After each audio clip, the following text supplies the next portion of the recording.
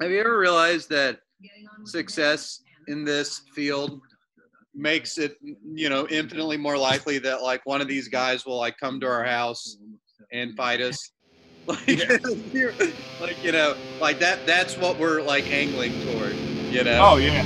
You become so good at this, like, what if these guys will come fight you and they'll film it, Yeah. You ready? Let's do it.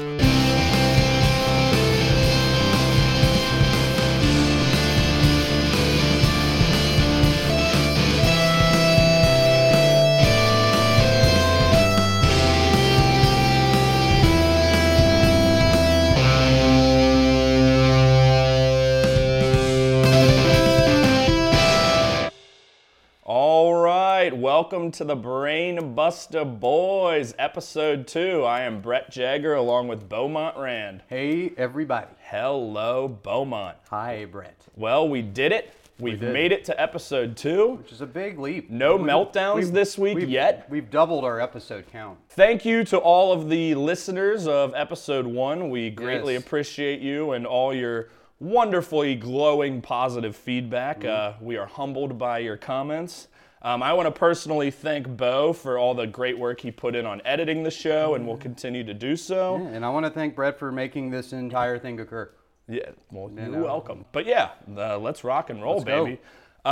Big news. We are now both on Twitter and Spotify, dusting off the old social media glasses. Well, I don't know, whatever. Cool. But on Twitter at Brainbuster Boys, and on Spotify you can search Brainbuster Boys. I will admit, when I woke up this morning and saw it on Spotify and saw my dumb Photoshop logo on there, it was pretty cool. It is pretty cool, and it is forever, forever ingrained. Like we have branded ourselves the Brainbuster Boys for life.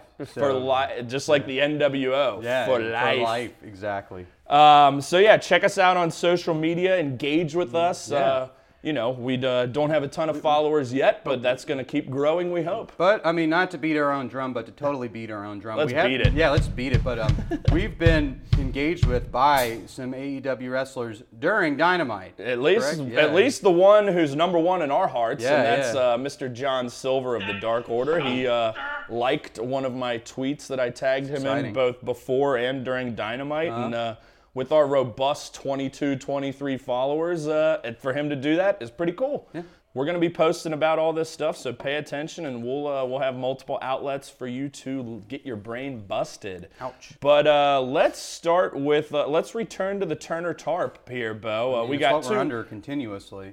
We it's live under it. It's a weather system at this point. You got that right. Yeah. Whew. So we got 2 little bits of news. Number 1, so if you caught us last week, AEW Dynamite, which is going to be the central point of the show week in, week out, comes on TNT Wednesday nights at 8 p.m. So we have decided to give you a glimpse of some of the films that are on TNT, both before and after Dynamite, because the bookends, which today, or last night, we're recording this on Thursday, November 19th. Last night we got a rarity where it was the same film both before and after. And what was that film, Beaumont? That is The Equalizer. The Equalizer, starring Denzel Washington. So that means the equation on both sides of Dynamite was balanced. And that was fascinating to me. Unbelievable. So we caught the last 15 minutes of it before Dynamite, and as we go through Dynamite, we're always wondering what's going to be on after, what's going to be on after. And sometimes they'll promote it during the show, sometimes they won't. I think it was towards the end of Dynamite where JR was like, and coming up next on TNT is The Equalizer. And we were shocked because we'd just seen it, and we were intrigued by seeing the end. Yeah, the emphasis, like the importance Turner has put under this is significant to her purpose. Denzel is certainly a Turner tentpole. Of course. But let's quickly cut to our reaction when we learned that The Equalizer was also going to be on after Dynamite.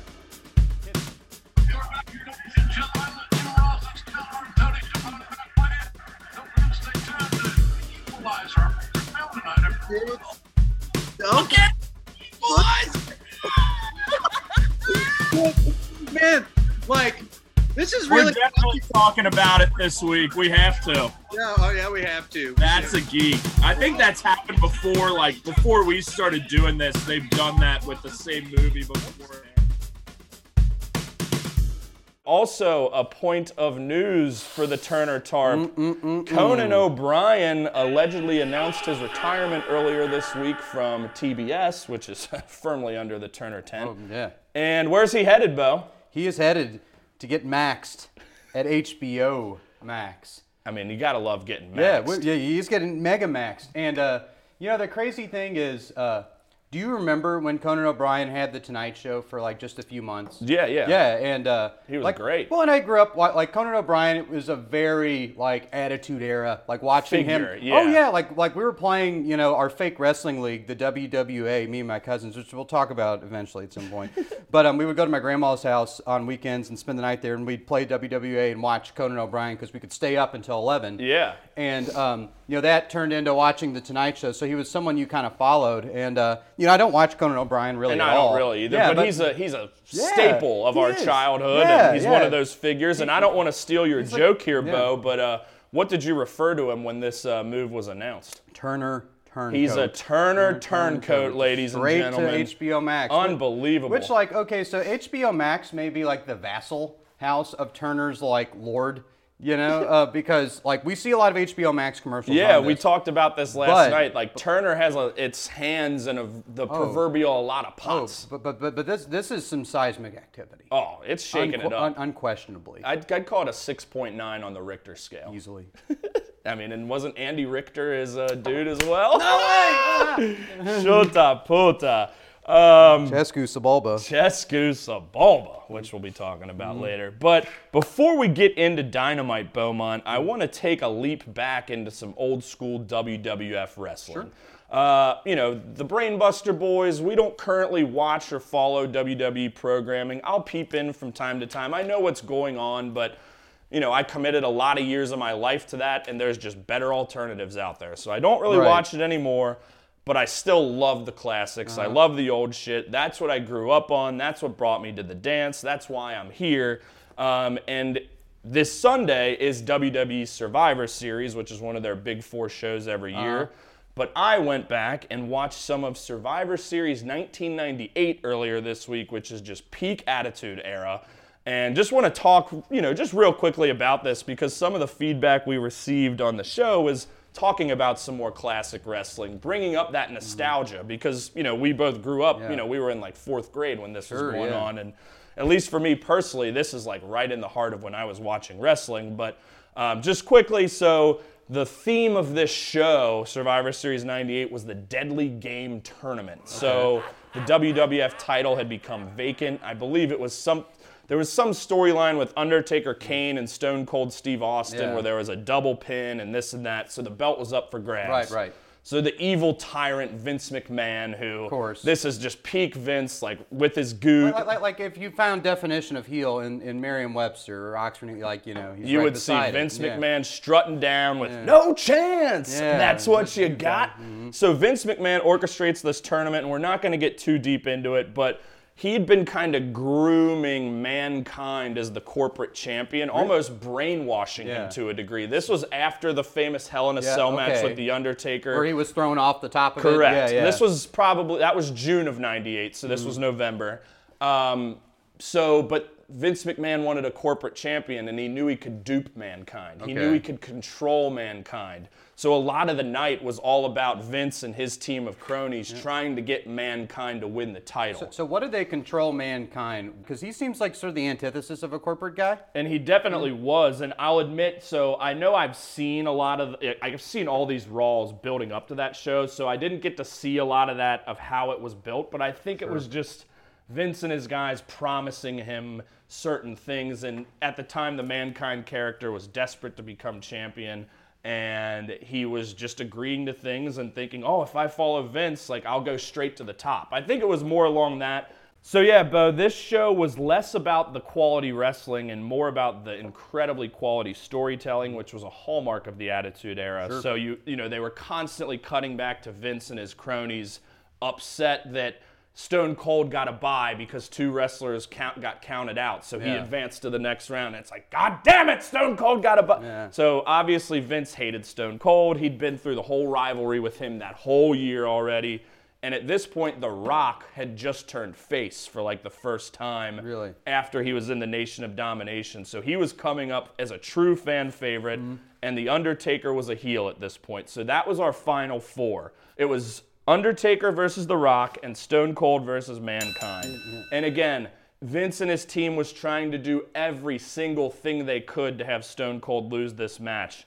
The ref got knocked out at one point, so Shane McMahon at the time was only a referee at this point, and he was a face. He'd helped Austin the previous couple weeks. So the ref is knocked out after Stone Cold hits Mankind with the stunner, and Shane runs down to the ring and slides in and goes, 1, 2, and he pauses coming down the 3 and flips him the double middle finger that is Stone Cold's trademark. And he runs out of the ring smiling and laughing, and everyone's shocked because like they'd been aligned. And then eventually Mankind ended up winning. I think there was maybe a chair shot involved or what have you. And Vince and Shane and everyone's laughing all the way to the back, like ha ha ha ha. Mankind wins. I think I've heard about this. Oh, it was Shane McMahon as the ref. It was a big night. And then quickly the Rock and Undertaker match. It was okay. So again, these guys had 4 matches in a night, but it ended up Kane, who had lost to the Undertaker earlier, came down and chokeslammed the Undertaker, which then disqualified the Undertaker. Yeah. So the Rock won. Okay. And we go to the finals, and again, Vince seemingly wanting Mankind to win. That's the story they've been telling.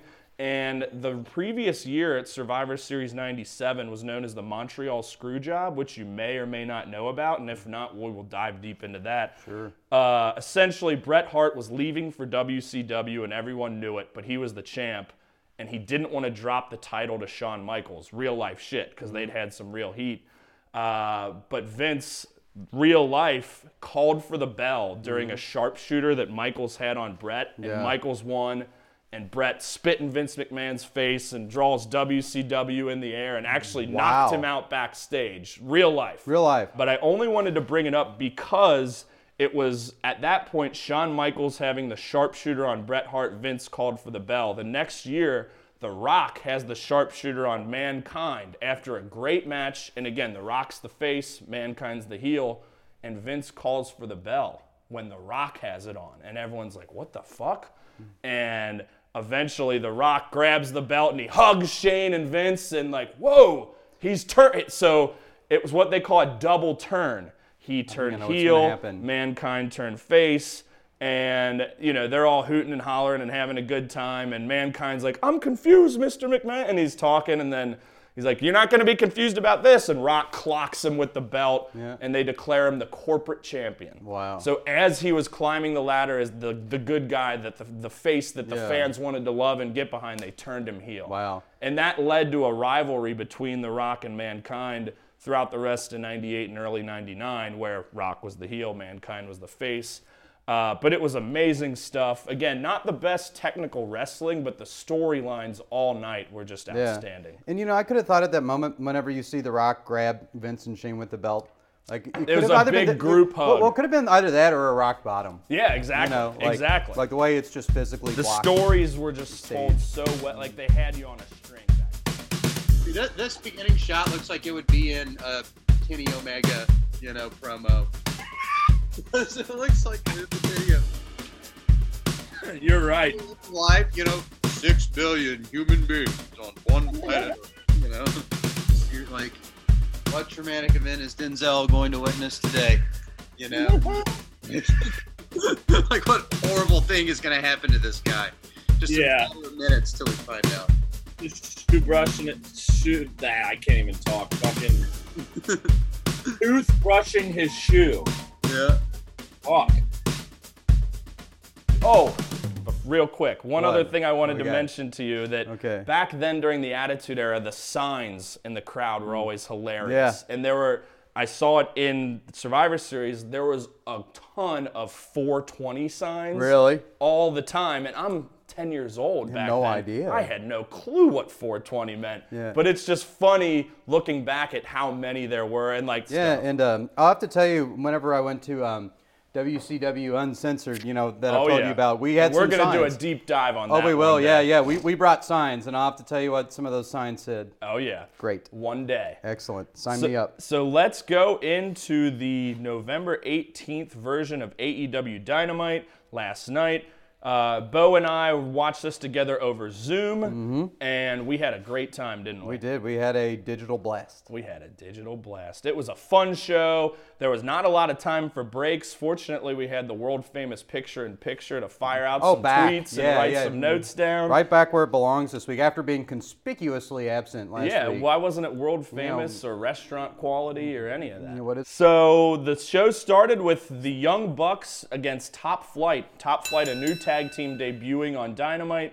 They had had a couple matches on AEW Dark. They're from the Indies. I'd never seen them before, but the Young Bucks defeated Top Flight in it was only a 9-minute match, I was surprised to hear, with the BTE trigger, but Top Flight looked great. Top Flight didn't was they, Bo? awesome. Yeah, they they lived up to their name. Like when one of their members, they're brothers. Brothers. It was Dante and Darius. Yeah, one of them got up really high and like vaulted over. That was the Dante. ropes. Yeah, he did the flip over the top. Ropes, yeah. Like that hang time Yeah, was unbelievable. that was the highlight of the match, despite them losing. It was Like- great. like, So, yeah. Again, we talked about it. Everyone knew the Young Bucks were going to win. They just won the titles, but Top Flight was so impressive. And credit to the Young Bucks. They allowed Top Flight to get all their moves in, to get a lot of offense in. The pace was quick, a lot of high flying. And Darius, I can't remember, Martin, this Darius Martin, the older brother, he was doing a lot of heavy strikes and chops. So you can tell he's kind of the bigger bruiser. Dante more the high flyer, but they look great. And if you recall when Darius was chopping, I think it was Matt Jackson, JR said, "Those strikes are delivered by land and sea." Oh yeah, His Paul Revere moment. Yeah. But it was a great match.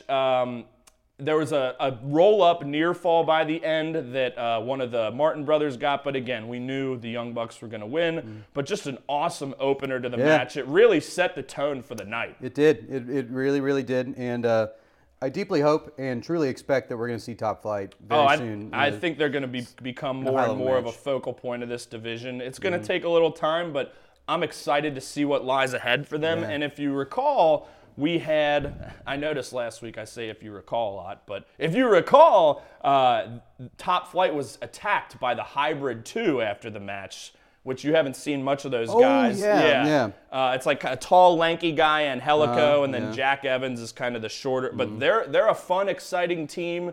We'll call them semi-jobbers. They've been on AEW Dark a lot, but I think them and Top Flight could certainly have some exciting matches. And if you recall, there was also the handshake between the Young Bucks and Top Flight kind of putting them over as well. As great job, kids. And then we go into the first segment of the Inner Circle Slays Vegas, or Marvez, as we determined last week. Interesting segment here. This was part 1 of 2. First off, they went right into it. I thought they were going to go to a commercial, and I was getting ready to hop up and get a beer, and I'm like, oh shit, this is it. Here it comes, yeah. So what's your immediate reaction on the segment before we kind of dig into really what happened here? Question marks? Yeah. Like, what are the implications? Is this just a comedic romp, or is there some sort of plot movement thing? And, questions of, can it be both? Are they mutually exclusive things? I don't think they are. We're going to go into that. But yeah, I'm left kind of a bit, question marks. Yeah, so I wrote down, it was started with a little cheesy ass video. It was set to some butt rock, if you recall. I have 6 notes from the first part. Okay. So I wrote Vegas Inner Circle, underline, and these are just direct notes. Grain liquor, hallucinatory pot, butt rock, bar fight, the hangover plot beats, and no masks in sight. I think you just nailed it. Yeah, there, that was only not one, and I assume this was recorded. I think it was over the weekend. Over the weekend. Yeah. So, obviously I imagine Vegas casinos have to have some strict-ass mask You would policy. imagine. Yeah, and with not one of those in sight, I'm sure they were able to work it out. They probably where it got was some, fine. it definitely seemed like they had some private areas set up. But yeah, not even feigning wearing it. Especially since the visibility of masks in Dynamite, it's all around the ring. For sure. And that they chose not to do it there was I think a choice worthy of mentioning. Yeah, and I think you nailed it with I feel like it was like a 6-word description there almost, but you summed it up. Yep. So it was like a montage of the Inner Circle, and remember we've got MJF and Wardlow on board now in Las Vegas. Started with some of them at the blackjack table, and Sammy Guevara's like, I've got blackjack, and then MJF's like, I've got blackjack, and MJF clearly took Sammy's cards or something like that. You had Jericho and MJF up at the bar, kind of one-upping each other on their drink orders. Just like they did with the steaks. I'll have a slippery nipple. I'll have a rum and coke. And it got to the point where it's like a shot of vodka. You went to grain liquor. And then it went to grain alcohol, Everclear, and they both take the shot together and they yell out, "Son of a bitch!" And then we get to the parking lot.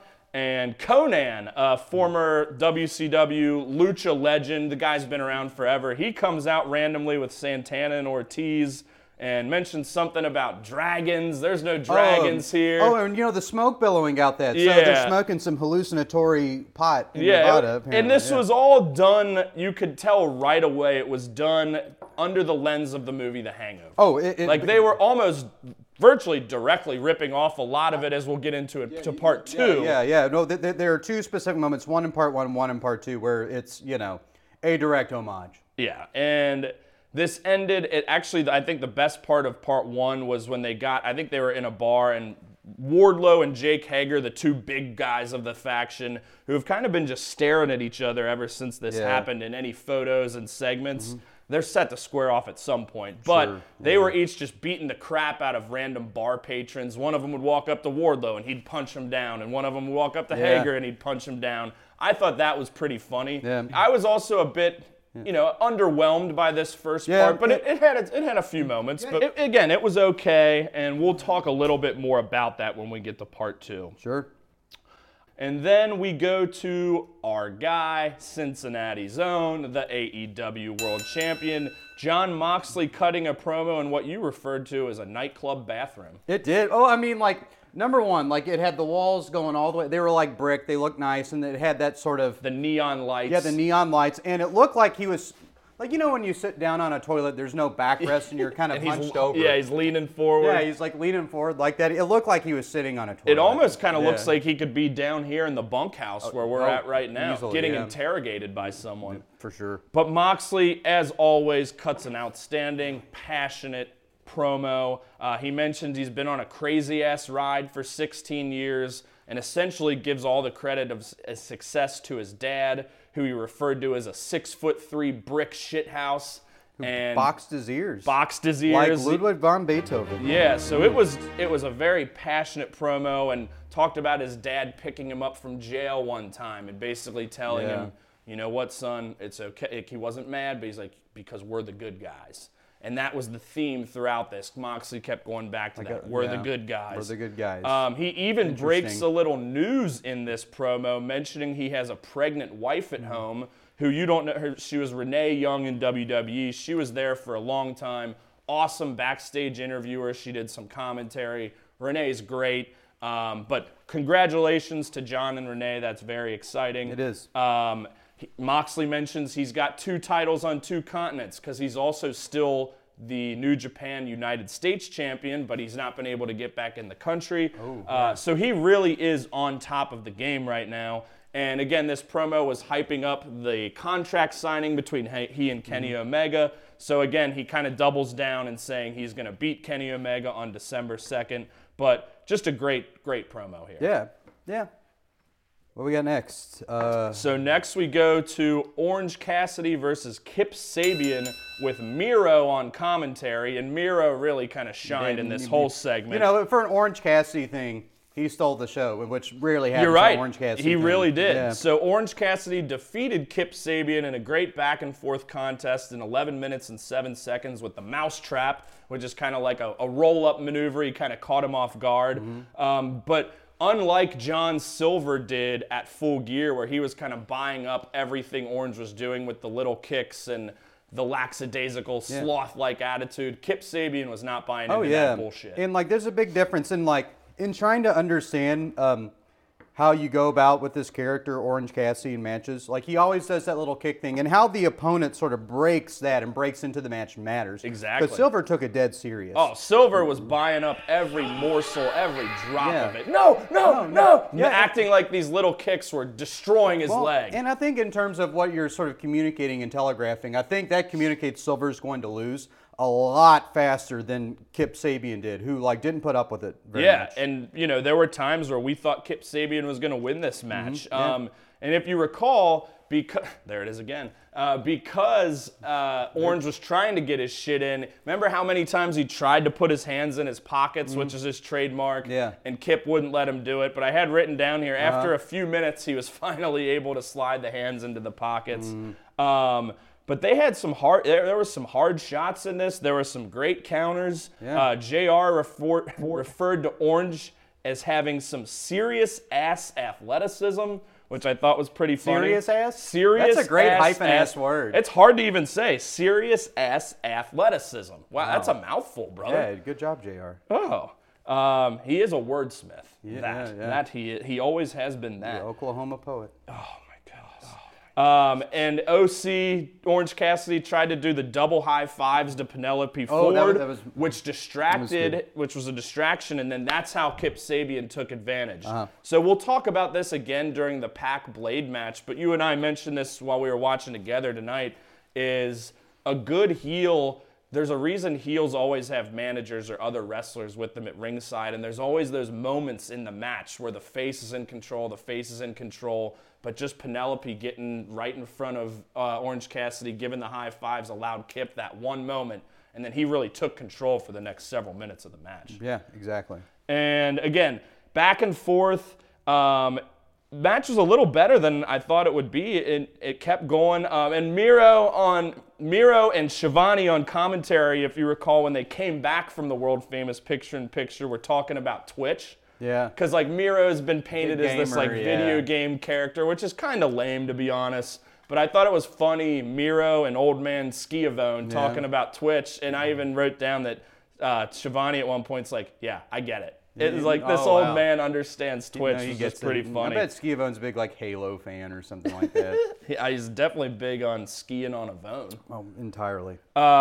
But there were some hard hits down the stretch. I know Kip got a near fall, but he got caught off guard with the mousetrap. Just a nice, solid, fun match. And Miro was awesome on commentary. He was cracking me up. But then he really had one of the highlights of the show right after the match. Oh, he most certainly did. Just instant, the 1, 2, 3 count hits, and then you see him in the back of the shot just charging up, and it's like a video game character almost. Just charging up, booking it with his arm extended, and he just speared Orange Cassidy's ass. Yeah, so they have the commentary booth set up at the top of the ramp, and it felt like immediately the 3 count hit, Scooby-Doo running and you just saw Miro, like you said, the camera work was perfect. He was right in the corner, and he's running with everything he's got, and we were dying laughing to that. Instant. I would say let's cut to the reaction, but unfortunately, you bungled the first half of the show getting it recorded. Yeah, no. It's okay.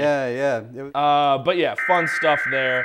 And they put the beat down on Orange, but the best friends came out as well. So that that feud will continue on. But it was a delight. It was just a good time. Like a great self-aware, yes, in wrestling after the match is over, it's not really over. Yeah.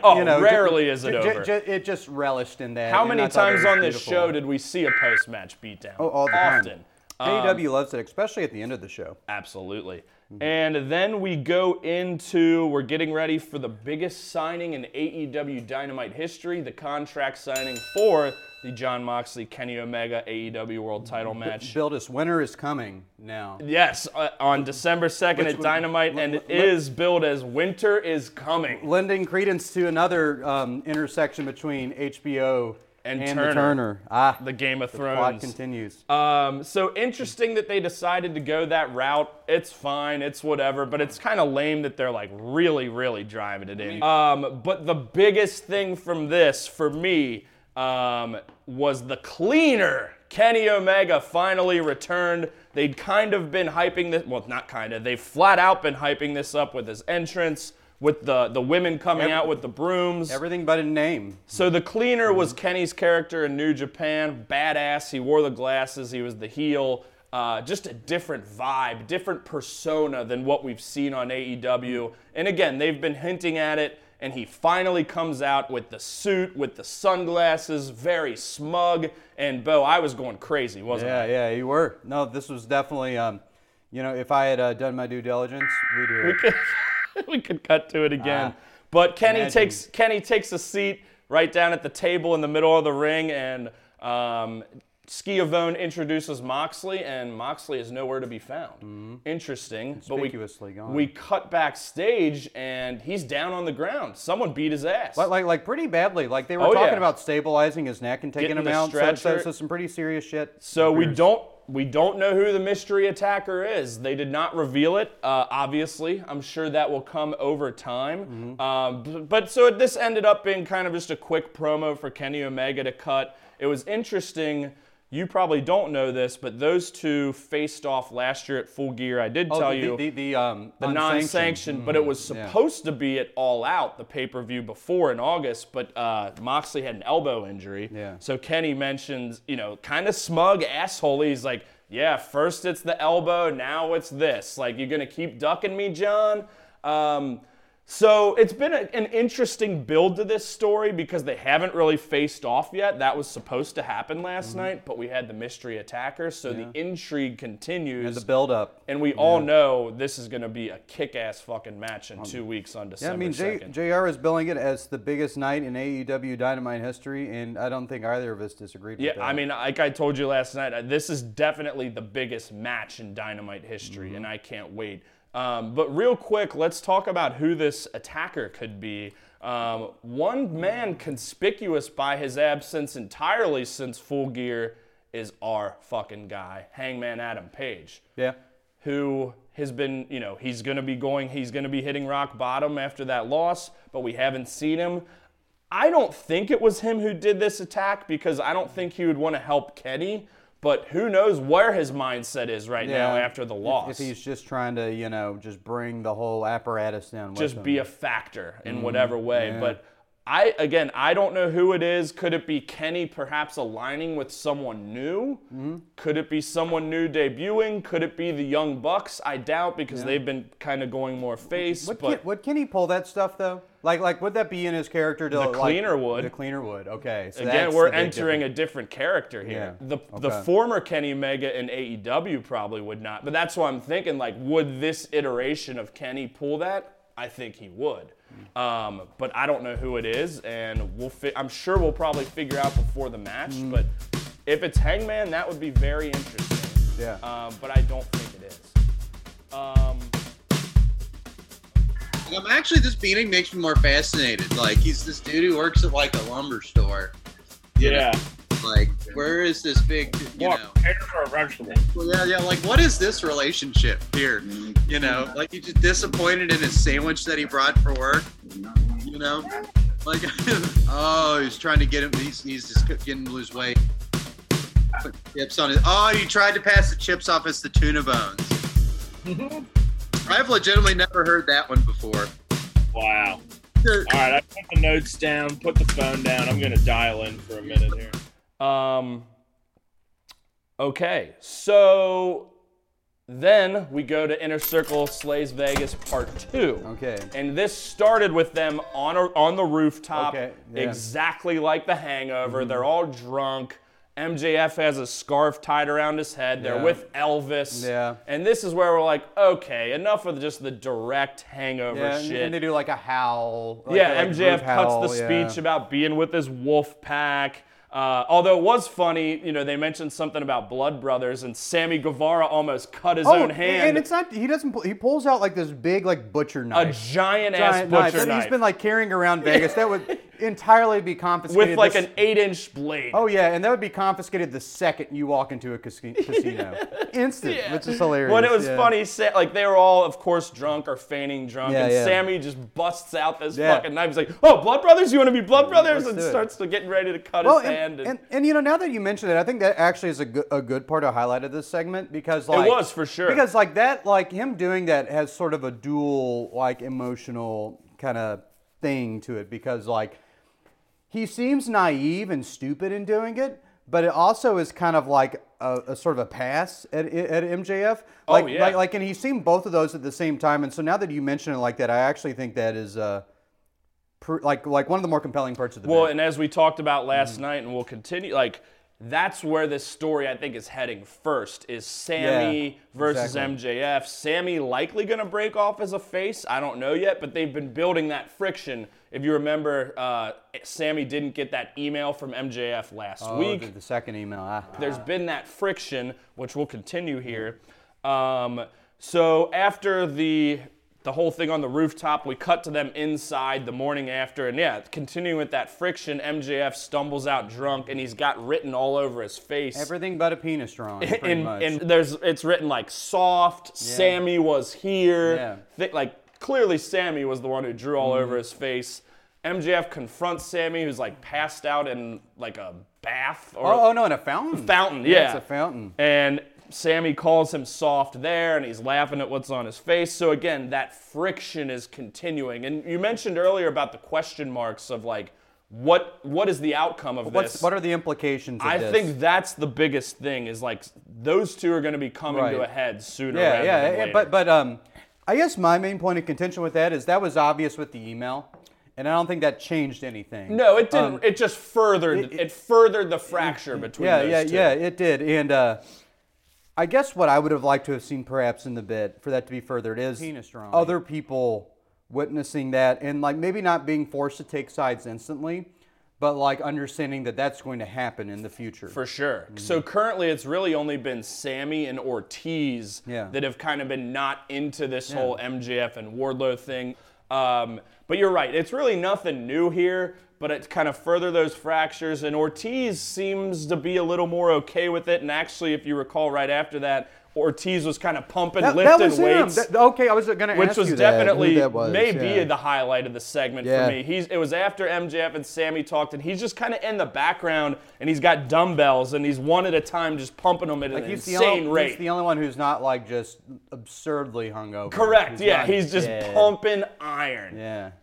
And then we see Santana, his partner, passed out, and there's like empty bottles, and like there's chickens and farm animals and shit like that, and you hear the baby crying like in The Hangover, and it was Hornswoggle. See, it was everything but the tiger. Like I was expecting the friggin' tiger to show up. Yeah. And it didn't, and like that actually was good. It was good. There were chickens and hens. Yeah, the farm animals. So the baby was Hornswoggle, who is a famed little person wrestler who was in WWE for a long time. The segment just missed for me, I think. Like, again, there were some laughs, there were some good parts, but overall, I think it lacked creativity. It's 2020, Bo. It's not 2014 or whenever The Hangover came out. Exactly. It's dated. It's not funny anymore. But again, bits and pieces were good. It did.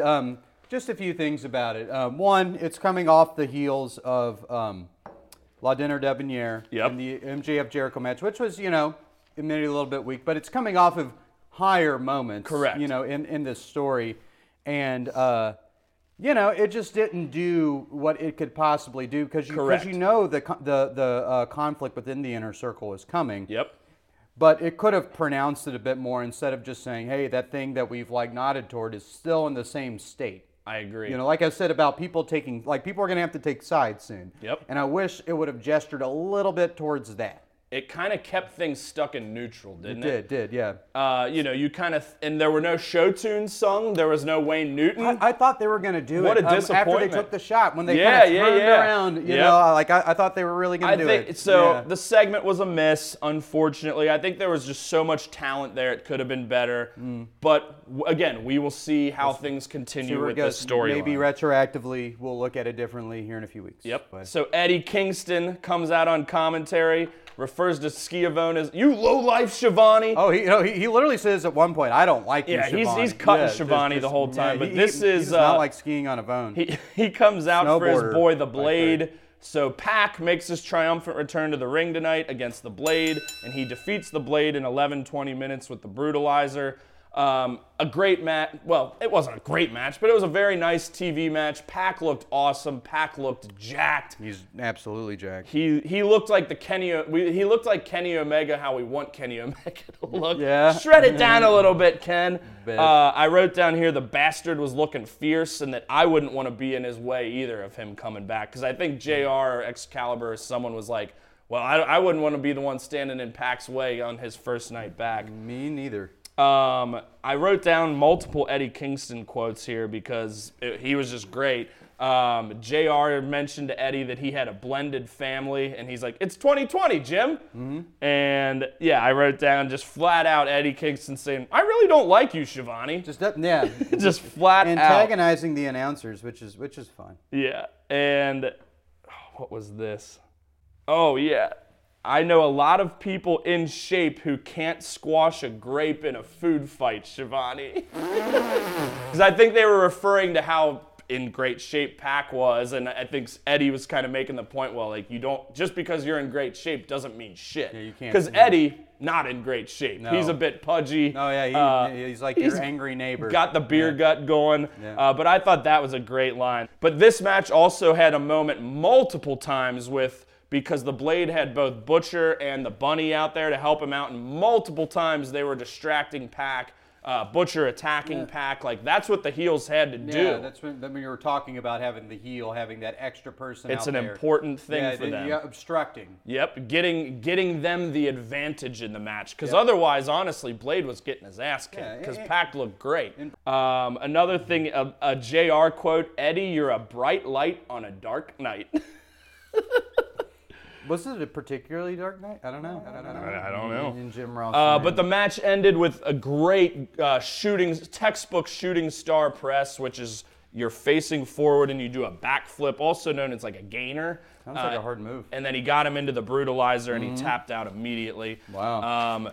But of course, Eddie Kingston comes down to the ring right after the match. He wasn't booking it down like our guy Miro. Well, he kind of waltzed in But there. he did his slow jaunt, his Eddie Kingston walk, and he got it, and they all beat down Pac. And remember, I think you mentioned this was some great camera work. Eddie got right in his face, and he did the violin sign. And he's like, it's the world's smallest violin playing just for you. Well, and they had Pac down, and they had him in a chokehold in a very vulnerable position, and that was really good. And then Phoenix comes out to make the save. And that's our first really good reaction of the episode. Let's check it out. There hasn't really been, honestly, here we go, he's going to talk. The Inner Circle stuff has been some of the weakest part of the show, if I'm being honest. Yeah, I agree. Oh! You see this bastard? This is the world Oh, hell yeah. Phoenix comes to aid. Okay, so now it's official. He's split. Yeah. Hell yeah. So it's almost like Phoenix and Pac are going to be the faces in this, because Pac had been a pretty big heel since he got here, but that seems to have reversed. Yeah. Here comes Pentagon. Yeah. He's obviously going to, I don't know. Does he join back up with Pac? Yeah. And like they've got him like centered right there. Yep. Oh! Wow. Wow. Oh, wow. The Death Triangle is back. So Phoenix initially came out to make the save, and then the bigger moment of intrigue was Pentagon coming out with the chair, because for weeks now, Eddie Kingston has referred to Pentagon as his best friend. He even kicked Phoenix out of the ring last week. And we were talking in the moment, oh shit, what's going to happen? It has to, something has to happen. And we talked Pentagon, Phoenix, and Pac were together as the Death Triangle pre-COVID. Pac's been out of the country 8 months, so they had to spin that story. So it's is the Death Triangle going to get back together? Are Phoenix and Pentagon going to split and one go their separate way? And there was that pause. And we kind of talked about this with Survivor Series too. Just the moment of, there's that 2-second period where you just wait of what's going to happen. Is he going to hit Eddie Kingston with the chair? Is he going to hit Phoenix or Pac with the chair? and like it feels like time stands still for just a minute. Yeah. And he took a pass right at Eddie Kingston. He didn't hit him, but Kingston ran out of the ring. So it looks like the Death The Triangle Death Triangle is complete. Yes, it is. Is it an isosceles triangle? I don't know. Is it a right triangle? I think it's more acute in my book. I thought it was a little more obtuse. But great stuff there. That was very intriguing. Good mid-match. Yeah, Maybe around the again, center another point, something post-match like that. dust-up as well, Oh, which yeah, is right a after theme that. of this show. Well, I mean, when Kingston and them attacked Oh, Pac sure, yeah, before yeah. everyone came out. And it doubled up with the Jade Cargill bit right after So that's that. where we're headed here. So yeah, right after that, we cut backstage, and Jade Cargill, who debuted last week, interrupting Cody. We had no idea who she was. It came out over the week that she's officially signed with AEW. It cut backstage, and she was beating up Brandy Rhodes, and who they had a cat fight of words last week, so to speak. A thing that we like one of the high points of the last week's show. For sure. It was a great opinion, segment. it was, yeah. So following up on that, Cargill had attacked Brandy Rhodes, and noteworthy that both Nyla Rose and Vicky Guerrero were holding off people trying to help her. Yeah. So could this be a potential alliance with the three of them? Yeah, there were like 7 people there. Yeah, and Yeah, everyone a lot was of them. trying to help, and Nyla and Vicky were fending them off. It was madness. Yeah. And it ended with Jade had Brandy's arm in the chair, and she stomped the chair. So Brandy may come out with a broken arm or arm in a sling, but Yeah. good stuff. I mean, I'm excited to see Brandy kind of infused into a storyline where she can, show her passion and not come off the way she's been coming off on Dynamite. So a lot to look forward to this. And Jade, I mean, she just looks amazing. Yeah. She's ripped. She's shredded. I'm just excited to see where she Yeah, goes. no, she stole the show last week and just continued on the same trajectory. And hoping that she introduces Shaq eventually. Oh, like we like- talked about last week. They have to. It's Like, gonna how happen. could you not? It's Yeah, gonna yeah, happen at yeah. some point. So then we go to the women's match for the NWA World Championship. Serena Deeb against Thunder Rosa. And Serena Deeb defeated Thunder Rosa with what I call the double underhook pile driver. I don't know the name, in 13 minutes, 12 seconds. Longest match on the show, which is interesting because What? it's typically not a women's match, but I would also call it the best match on the show. Yeah, I thought Bill. like it was probably the most closely contended, and the one even beyond Top Flight and Young Bucks, where I was like, man, Thunder Rosa was just so much cooler. Oh, than yeah. Serena Deeb. For sure. Just I wondered in like just her showing and just who she was, how she looked. Even what though she did. lost the Yeah. match, she looked more impressive. And Yeah. it's not to take away Well, from Serena Deeb either, who yeah. also looked great. But I think Thunder Rosa came out looking like a star in Yeah. this match. What's interesting is she is technically a free agent. So Mm-hmm. she was in NWA, and there's been a lot of rumors on the internet. Is she going to sign with AEW? Is she going to go to WWE? Yeah. And Dr. Britt Baker had tweeted something to Thunder Rosa earlier in the week about stop buying into your own hype train. You're nothing. I don't know. I'm paraphrasing. Some sort Something of like shit talk. And during the match, Britt Baker came and attacked Thunder Rosa. And typically when something like that happens, the match is going to end. She Yeah. hit her with the move outside, but Thunder Rosa kicked out. Yeah. And it kept going for another 5-6 minutes.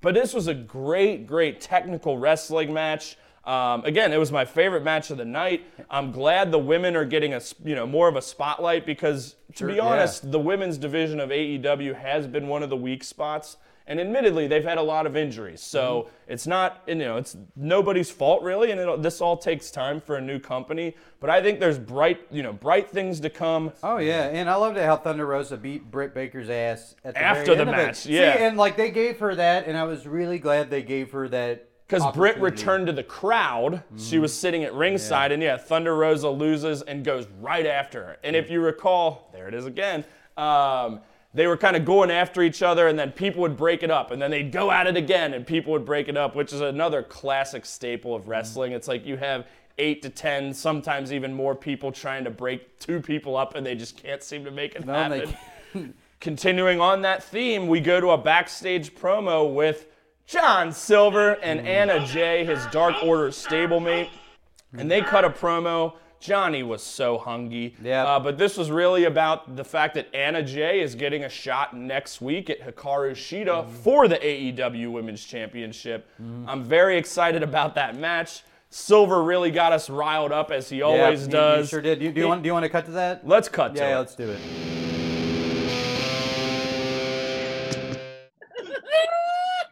He's a treat. He really is. Yeah. Like, Johnny is so hungry. John Silver's playing that real intense, I don't like to use the word coked up because that's like, does not seem descriptive of it's too silly to be like, Yeah, like, for sure. Yeah. He's so Yeah, he doesn't have that like angry, like I'm gonna fight, yeah, he's like happy and fun. Yeah, yeah, Like yeah. there's definitely an element of jokester Yeah. He's in on his own joke. for sure. Here we go. Here's the guys. So yeah, he was screaming, Anna Jay is bringing gold back to the Dark Order. And you recall he hissed. He did the but Silver, as always, owning the segment, pure entertainment. And we talked about it. One day we're going to hang out with him. He's going to come and beat our asses. He will. It is a eventuality at this point. I have 2 notes. Please. Dope, intense. You got it. Those are my notes. John Silver continues to impress. Can't wait to see what comes. Yeah, Can't wait to see more from him. Definitely, like it's easy to say Orange Cassidy is your favorite character. John Silver is my favorite character. I love it. And I told you this last night that I've only watched one of his matches on the indies. And on indie wrestling, they don't give a fuck about copyright and whatever as it pertains to entrance songs. So his song was, I just had sex. Oh, that that's hilarious. T-Pain song. And like he came out to it, I'm just like dying. And he's flexing like he always, the muscle dummy that he's fucking jacked. Oh. But he's only like, 5'9", 10? He's a little dude. I hope if he comes to our house and He will. fights us, he asks us like what a muscle dummy is. Like hopefully that's the thing that sends him our way. So more exciting stuff from Silver, who's been incredible with Brody Lee out due to injury, who is the leader of the Dark Order, but Silver's kind of been the surrogate leader, and he does a great job rallying the troops. Yeah, he and does. is always entertaining. Yeah. So we go into the main event. We noted Team Taz with Taz. Cage and Ricky Starks, who noteworthy are ranked 4 and 5 respectively in the singles rankings, against Cody and Darby Allin, the new TNT champ.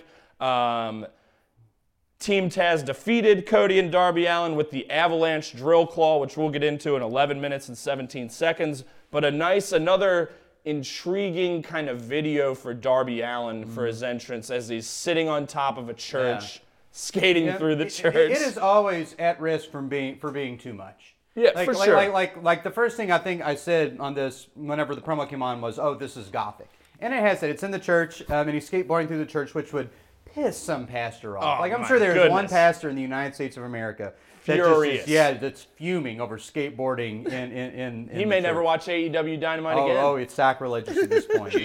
But yeah, we talked a lot about how that led into Darby Allin's character, that it could be such a louder thing, but you described him as quiet. And I think that makes him just a lot more because it could be much more of a belligerent character. For I think. sure. I think And the fact that he doesn't talk a lot is good. And like we've said, it kind of built that builds that mystique around him. Exactly. The last couple weeks he's sitting up in the very upper rafters of the arena. Yeah. I think they've really nailed his character. And frankly, when he came a year ago, I didn't know who he was, and the fans, especially when they could have more fans, just really got behind this guy because he's so great and exciting in the ring too, and there is that air of mystery around him. Yeah, very agile, and it's fun to see the small guy do things to the big guy. Yeah, always. And Him he and does Cage, those things. Because Cage is enormous. Yeah. I mean, he's probably only And 5'11", he's but able he's to giant. flip these guys around in midair and use them, and it's pretty cool to see, I think. Absolutely. So he's also got a very narrow ass, as Taz extremely. mentioned. And And we learned, our buddy Alex Ratliff mentioned, he's an avid reader, literature guy, said that in Stephen King novels, almost every one, he refers to someone having a narrow ass, Right. which I thought was really funny. So to our listeners, for you out there, let's do this challenge. If you can find a Stephen King book quote that uses the term narrow ass, take a picture of it and tweet it at us. Please. Yeah, Because we've been looking for it and I can't find We're it. talking to you, Ratliff. I bet you can find one. Yeah, find us one, please. Yeah. But the match itself was exciting. It was fun. It was a good main event. Darby and Ricky Starks had a slap battle early on. They had some good counters. I feel like Cage was just beating the crap out of everyone and just really asserting his dominance here in this match. There was a time where a lot of everyone is kind of hitting their big moves, which is a hallmark of these kind of multi-man late matches, and then Cage just cleared the ring. Yeah, he did.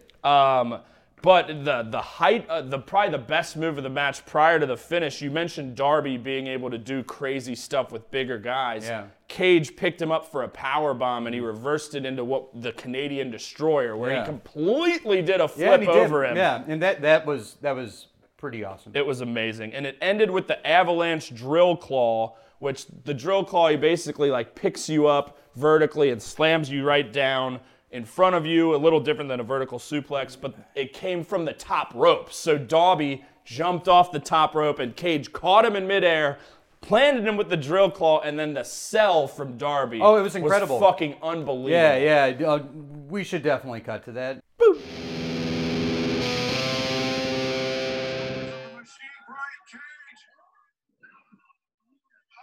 Oh, shit.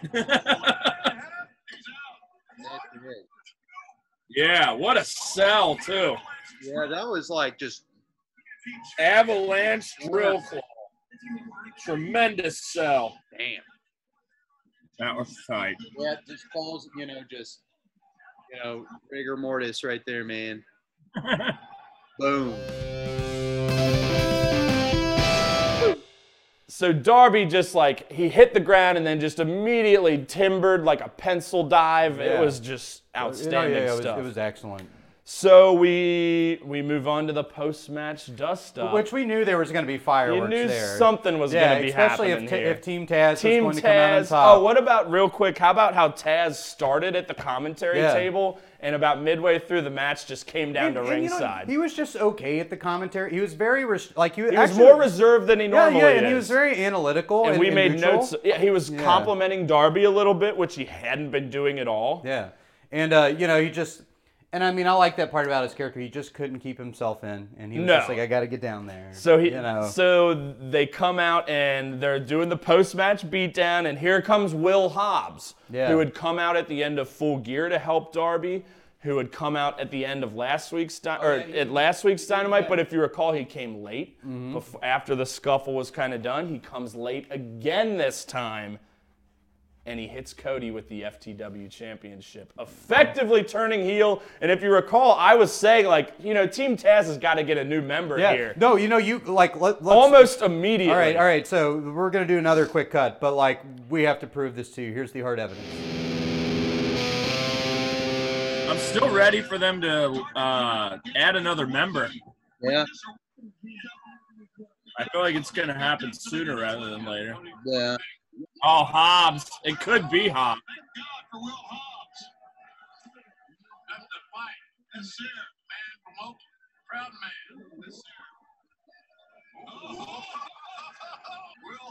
What was that? Oh, yes, he just hit Cody. So is this the new member Oh, of yeah. Team Taz? As I was literally typing it. And I was even mid-typing out a tweet about them needing a new member, and all of a sudden Will Hobbs clocks Cody with the FTW Championship. Yeah. He's down. He's turned heel. Team Taz strengthens. They've got their new member. Will Hobbs, another big beefcake. He's going to beat some ass. Oh, yeah. Perfect member for Team Taz. And I love how Taz, they're cutting away, and they don't have Taz mic'd up during this point, but he's down there next to Cody. Yeah. And then the show ended, zoomed in on Taz's face. This is just the start. This is just the start. And that's how we love to end an episode of AEW Dynamite. We are big fans of Team Taz. This was his episode to shine. Oh, man. Good shit. Oh, there's that girl. Yeah. Oh man, and she looks all gothed out now. I'm gonna give up their refined sugar. But it seems like they already know each other. Oh yeah, no, I mean, it seems like he's got that relationship with everybody. Yeah. He's your advisor. He's just the good guy. Yeah. who's like your like very subtle life coach. He's the equalizer. He is the equalizer. He starts off that way in the movie and just remains. That's the part. Just static, fixed point. Should we do top 5 moments first, or should we do this first? It doesn't matter to me. It'll be short and it'll lead into top 5 moments. Cool. So tell me about the Equalizer 2, Bill. Okay, well, not much about the Equalizer 2, but beyond that, there is an Equalizer TV show that is under the Turner tarp. Oh my goodness. Mm-hmm. Oh, here it is. All right. So, the Equalizer TV series, get this. This is a current series. Yeah, it's premiered in 2020. On which network? CBS, which is Columbia, which I believe is under the tarp. And it stars Dana, open quote, Queen Latifah, close quote, Owens as the Equalizer. Wow. Like is she billing herself as that now? I don't know. Yeah. Well, maybe I have to check it out. You'll have to check it out anywho. So let's go into the top 5 moments of Dynamite. Like last week, I'll run through these, and if you have anything to add, I actually have an honorable mention this time because it was such a great show. Let's do it. My honorable mention is just the Top Flight debut. Yeah. They look tremendous, as we mentioned. We forgot to mention that they came out in lucha masks, which is interesting for we did talk about that for a non-luchadors. little bit. Mm-hmm. And we learned that we both own lucha masks. So once we get a video component rolling of this show, we'll have to do one in lucha masks You'll for hear you. our voices will be muffled. All right, number 5 was the Serena Deeb Thunder Rosa match and everything thereafter with Britt Baker. Again, it was just the match of the night. Happy to see the women getting a nice spotlight. Great match, great storytelling, and excited to see what comes from the Britt Baker Thunder Rosa feud. Yeah. I mean, I think that was definitely one of the moments in the match that I was most emotionally invested in. And there were a lot of big drop kicks. There were some big moves on the apron that we didn't really get into, but it was just great stuff. It was. Number 4, the Death Triangle reuniting. Just that moment, that moment where time stood still. What's going to happen? Is he going to go with Phoenix and Pac? Is he going to go with Kingston and Butcher and the Blade? The drama, the storytelling, it was great. Love to see those guys back, and presumably as a face team, not the heel team. So it'll be interesting to see how that goes. And we talked about it last night. I think we're ultimately building towards a Pac versus Eddie Kingston singles match. Yeah, it appears to be that way, yeah. And I think that's going to be great stuff. Number 3, Will Hobbs turns heel and joins Team Taz. We just talked about it, but what do you have to add here? I don't know. I'm just excited to see what your top 2 are because that's a loaded 3 through 5. Number 2 is Miro on commentary and ultimately booking it to the ring. What could one be? I think just his performance on commentary, we didn't talk about it enough. He was funny. He was yucking it up with Shivani. It just brought a nice presence to the broadcast. It did, yeah. And then just booking it down to the ring like we discussed, it was unbelievable. I mean, that match, the Orange Cassidy thing's been going on. He's been in probably every AEW thing I've seen. He's been featured very heavily. Yeah. And they found a way to keep it from not getting old, which is good. Absolutely. Number 1, again, this is maybe a personal thing, but the cleaner Kenny Omega coming back. If you saw it, I cut myself off there sitting, if you recall, good. but the moment that the glass came down and revealed him and he had the sunglasses and the suit, I lost it. Yeah. It's just oh, the cleaner, finally! Back, yeah. So, again, I got really invested into Kenny Omega and that character in 2017 in New Japan. He's had some of the best matches I've ever seen in my life, and I just can't wait for the shackles to be off here in AEW. I like the Dark Horse getting number 1. Very good. Anything for you to add here? No, other than my comment, that's a unique top 5, and I like that. Yeah, it was a great show. Yeah, there was we talked about this last night. A lot of those could be for me, someone who doesn't know these characters as well as you do, could be interchanged in the weight of that top 5. It's punching way above its class. Absolutely. Yeah. That's a super heavyweight, baby. It is, yeah. So great fun show. And now we're gonna go into what burns your ass. Oh boy. Hit it. It absolutely burns my ass. So I'll just go real quick on mine. Mine's gonna be a wrestling thing, and I was about to say this last segment, but I think this was honestly one of the weaker parts of the show was the Inner Circle and Vegas segments. I think it just lacked creativity. I think we were so excited about it coming in and the many different ways that it could go. And we don't need to talk about it much, but it just fell flat, and that really burnt my ass. Yeah, I would completely agree. So my two things are different, even though that would definitely be on the burns my ass list. It's on the scale. It definitely registers. It's a seismic activity. It torched you a little bit. It did, a touch. It ignited your buttocks, It did, so to it speak. did. Okay, so this week, personal thing. I fell out of bed on Saturday. Like I roll out of bed to get a glass of water, and I just fall over, and there's this table right beside it. I hit it on this rib. I'm pretty sure I bruised my rib. And like this glass of water shatters, so I could have easily been impaled. Oh my like, goodness. viciously impaled. So, which is like a hilarious thing. I'm fine. But the funny thing is, this is number 2 to this in terms of controversy. The Moxley promo. Yeah. Wow. Okay. Okay. Wow. Yeah, I'll throw this. So, I thought like he really slathered the good guy on for being the champion a lot. Like I think it was a bit too much face, and I like got a bit too heavy of a dose of like his sort of goodness and self-righteousness. Okay, and, like, that's very fair. And I don't know the cleaner as well as you do. You seem to like him as an antagonist a lot. For sure, yeah. But like I don't know, like as somebody who's watched the show now 5 or 6 times, I'm veering toward Kenny Omega. So yeah, this is my my dark horse. This is my dark horse. Yeah, my ass pick. I love the promo, but I get it. It was a little bit too much of the good guy, but it's going to be a great fight. It is going to be. It's going to be a great fight. I think and want Kenny to win as well. I mean, Moxley's had the belt since February because I think it just makes the most sense. It's time for him, as he said last week, to reassume that top spot. Yeah, well, and I think there needs to be like some villainy. Exactly. Like we need we don't necessarily need Kenny to go full heel, but we need those cleaner characteristics to be coming out. I guess what I mean to say is I want to like Moxley more. I got you. And the promo didn't really sell me. There you go. So and with Moxley, he's had the belt so long. There's just nothing more for him to do. Yeah. He's beaten everyone except Kenny, but he's already beaten him in a non-title. So his time has come to an end. He's been a fucking awesome champ. Again, he's main evented, I think 5 straight AEW pay-per-views.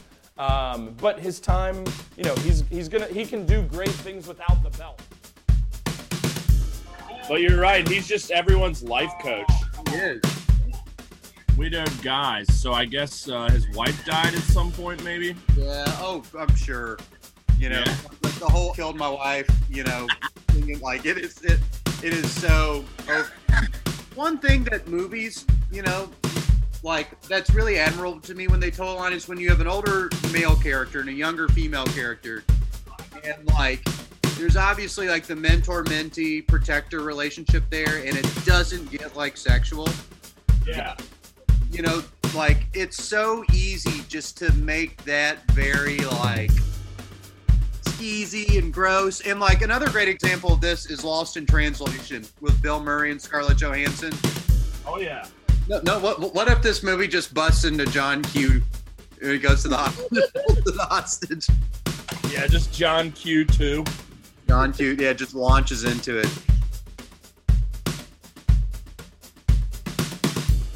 All right, Bo. So for our listeners who joined us last week, our episode 1 was also mirroring Star Wars episode 1, The Phantom Menace. That was one of the Turner big ticket movies that came on after Dynamite a few weeks ago. And we got real in-depth in the discussion of the Pepsi, Mountain Dew, Diet Pepsi, and Pepsi 1 cans with all the episode 1 characters from 99. Just a fun discussion, and we decided to kind of make this a weekly thing where we're going 2 by 2 and comparing the episode 1 characters to AEW characters. And today we start with the first 2 Pepsis, and that is Anakin Skywalker and Sebulba. That's great, and I do think we ought to mention that our choices are concrete and permanent. Yeah, like once we make these choices, we can't go back and revise. And I will this has been my choice, obviously, since I'm more ingrained in the AEW product. But Bo has certainly seen enough now, and he's going to kind of give you the more of the lowdown on the Star Wars character side. All right, so my area of expertise, Anakin Skywalker. And this is the Jake Lloyd version. And we're sticking to the Jake Lloyd version. So this is only Star Wars Episode 1. Yeah. Nothing thereafter. Nothing thereafter. Okay. Which, like, Anakin Skywalker at that point would be the biggest face turn, like, Yeah, period. if you went through the gamut of the original him three. to Darth Vader, yeah, of course. So, Anakin Skywalker, from Maz Esba, Tatooine, of virgin birth and a midichlorian count of over 20,000. Unbelievable. Portrayed in this film by Jake Lloyd. But I want to see if you know the movie that the holiday movie in particular that he was in before Star Wars that apparently made him the apple of George Lucas's eye. I do not. All right, so I'll start dropping actors and see if you know. Sinbad, Okay. Arnold Schwarzenegger. Fucking Jingle All the Way. You got it. Yeah, He's in that. He was the son who he was trying to get the turbo in more. Yeah. Okay. Wow. I didn't even realize. It's been a long time since I've seen it. All right. Jake Lloyd, one of 4 people to play Anakin Skywalker. Him, Hayden Christensen, James Earl Jones, the voice of Darth Vader. And then last, Sebastian Shaw was the guy. Whenever in Return of the Jedi, they take Darth Vader's mask off, and he looks like Humpty Dumpty. Yeah. Wow. Yeah. Great research from you here, Bo. Yeah. So our Anakin Skywalker of AEW is Darby Allin. it makes So sense. Yeah. the reason I picked this, it has to be somewhat of a focal character here. Yeah. Has to be someone who's at least trending towards the good guy But side. not there, not all the way there. Yeah. And you mentioned the midichlorian count of Anakin, the mystique around Anakin. There's the mystique around Darby Allin. chosen one. Darby Allin's little. Yeah. You know, he just won the TNT title. Yeah. He's on the come up. It was a tough one to pick because, like, you know, you could go with a Kenny Omega, a Hangman. It had to be a bigger character, for sure. Oh, yeah. And I feel like I may not have said Darby 3-4 weeks ago, but I feel like he's now the TNT champ.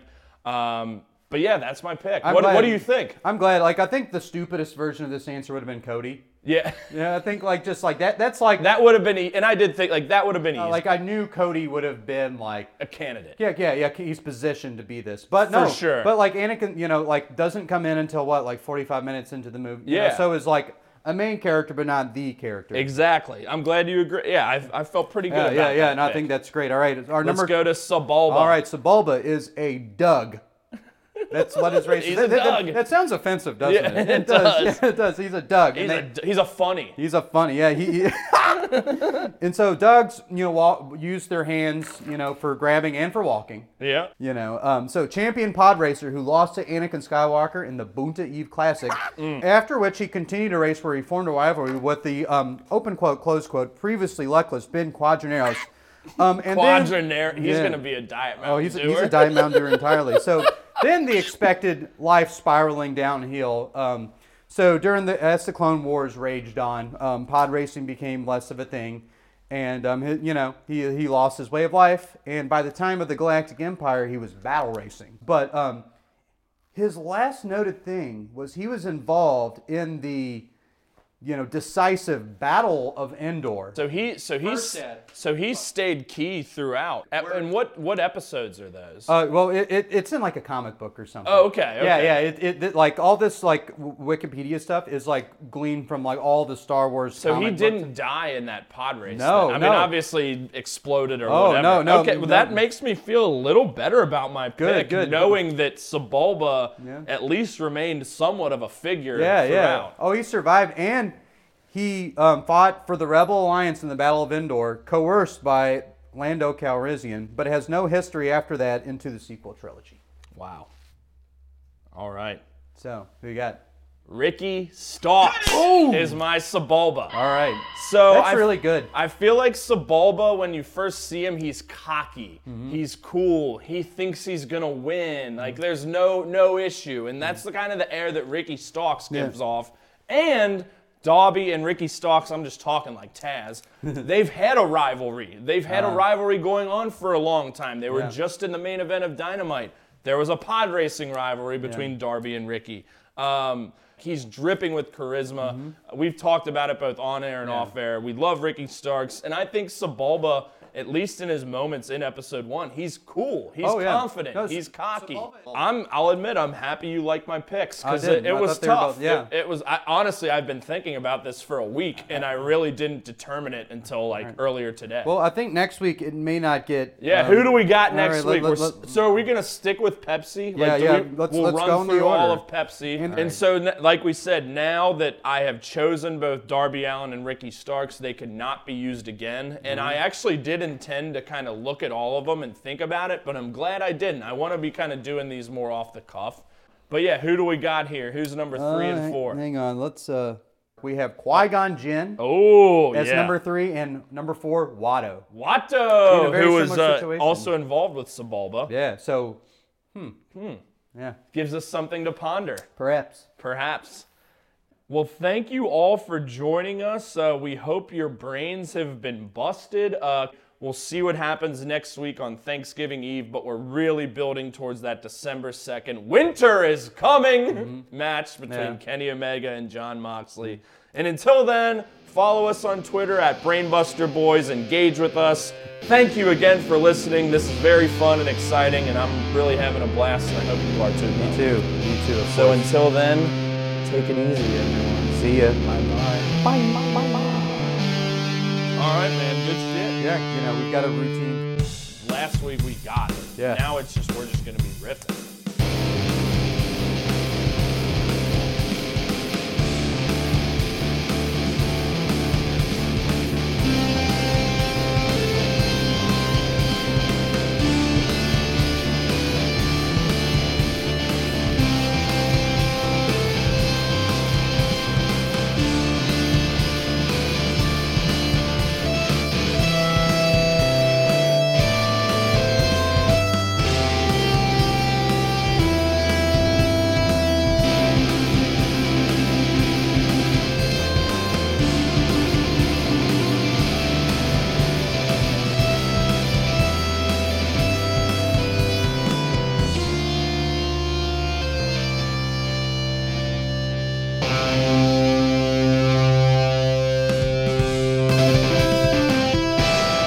Hell yeah. Hell yeah.